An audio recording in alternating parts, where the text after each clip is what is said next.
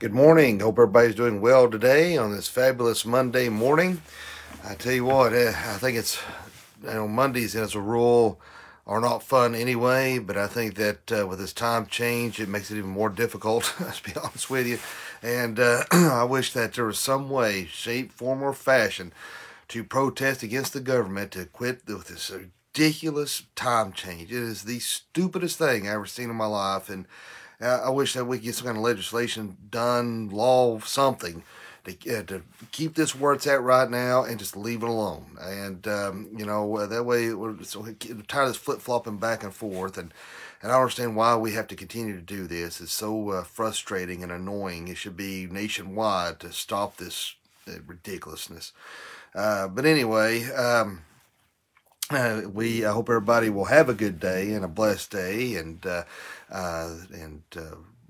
your work day will go well, and that you will use it to glorify the Lord. And I don't know about you, but this morning is one of those mornings you wake up and it just seems like, just one thing after another. Even have some technical difficulties trying to get this devotion out this morning, and just par for the course, I guess. But anyway, let's go ahead and look at God's word here. We're going to look at Psalm chapter 37, verse 11. So we'll get that up here. But the meek shall inherit the earth, and shall delight themselves in the abundance of peace. So, as me old Pappy always says, bless this reading and the hearing of it to our hearts. Jesus in the Beatitudes also quoted this once again, that the meek will inherit the earth. We get the word meek from the Greek praeus, which means humility and kindness. And that's one thing as Christians, we need to be humble before God in all things. I think so many of us are prideful, high-minded, and we need to make sure that we are always humble before God Almighty. We show humility for other people. But let's be careful that we don't confuse humility and meekness with weakness. I think some people confuse those together, and that just because you're meek, tenderhearted, humble, doesn't make you weak at all. In fact, Moses was considered one of the most meekest men of all. And look at the great things he'd done for God Almighty. To be humble, to be kind, to be meek is rare today. And just to control one's temper or hostility, to rein those kind of things in is very difficult. In fact, God's word talks about time and again, a man who can control his temper is mightier than kings or kingdoms. And that's one thing we have to be careful about. I was talking about this a little bit last night. As Christians, it's easy to be hostile towards things that we know are contrary to the Word of God, that we feel are an attack on our convictions and our beliefs. But we have to remember that what we put on social media, how we talk to other people, can be a direct result of either drawing them to God or pushing them away from God. So, we cannot stand for anything contrary to the Word of God. But we have to speak, as Ephesians tells us, to speak the truth in love, and it's difficult to do. It's hard to always be that air of humility, to not be prideful, to not look your nose down, as the Pharisees did, who wanted to be seen as they were hypocrites to the core. And what we have to do is we understand that there is sin in the world. We're all sinners. There's none righteous, no, not one. And we don't have to remind people that they are sinners. Trust me, they know that they're sinners. But what we've got to do is point them to Jesus Christ. It amazes me the amount of Christians who give a pass to sexual immorality. It's amazing those who will defend LGBTQ but condemn a pedophile. Apparently, what line do you draw perversion at? These individuals, the LGBTQ community, they need Jesus Christ, and we need to be the ones to point them in that right direction. You can show someone Jesus, you can show someone kindness, but you don't have to condone the sin and the actions in which they are engaged in. And of course, everybody wants to bring up "don't judge" and throw that in your face, and which are quoting it incorrectly. And so whatever the sin is, no matter what somebody's dealing with, first we need to approach it with that kindness, that humility, that meekness. We need to point people in the right direction. We don't need to have an arrogance of spirituality and beating people up with the Bible, understanding that we're all sinners. We all mess up. We all have issues that we need to deal with. Everywhere on us have things we have to bring before God Almighty. And no matter where someone's at on the spectrum of sin, which sin is all the same in God's eyes, is that we need to make people understand. If we can give our testimony and make people understand where we've come from, where God has brought us, maybe that'll draw them to the church. Maybe that'll draw them to Jesus Christ.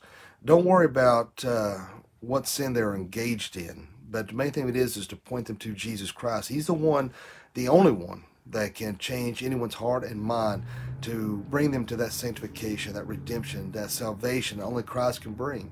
And even though we need to take a firm stand against things like abortion, homosexuality, same-sex marriages, pornography, whatever it may be, we have to take a strong stand. But at the same time, let's do it in a way that is loving and kind, not making excuses. There's so many people want to minimize sin and make excuses for sin. That's why they want to use, you're not supposed to judge incorrectly, because they don't want to offend nobody. They want nobody to be upset. And so, we got to get past that and take a strong stand on God's word. So as you go out today, show that air of meekness, show that humility, because if you're not humble before God, trust me, He has a way to humble you, which He has done to me several times, and to get my attention.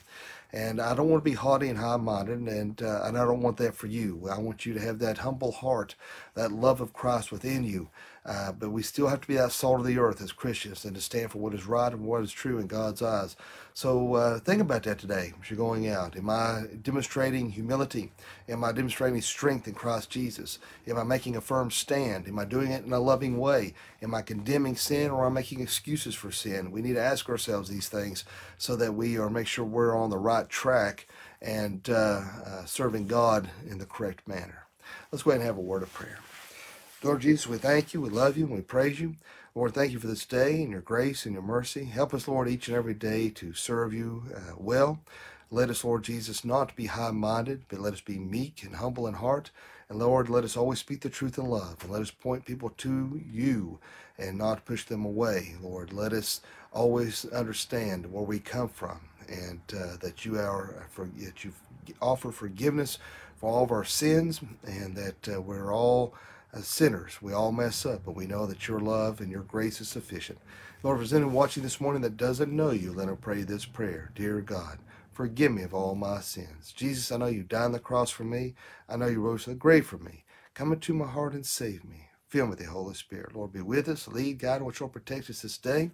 Keep us safe and well till we meet again. And Lord, just pray to be with the teachers, bus drivers, parents, and students that are going to school and get there and back safely without any problems or complications.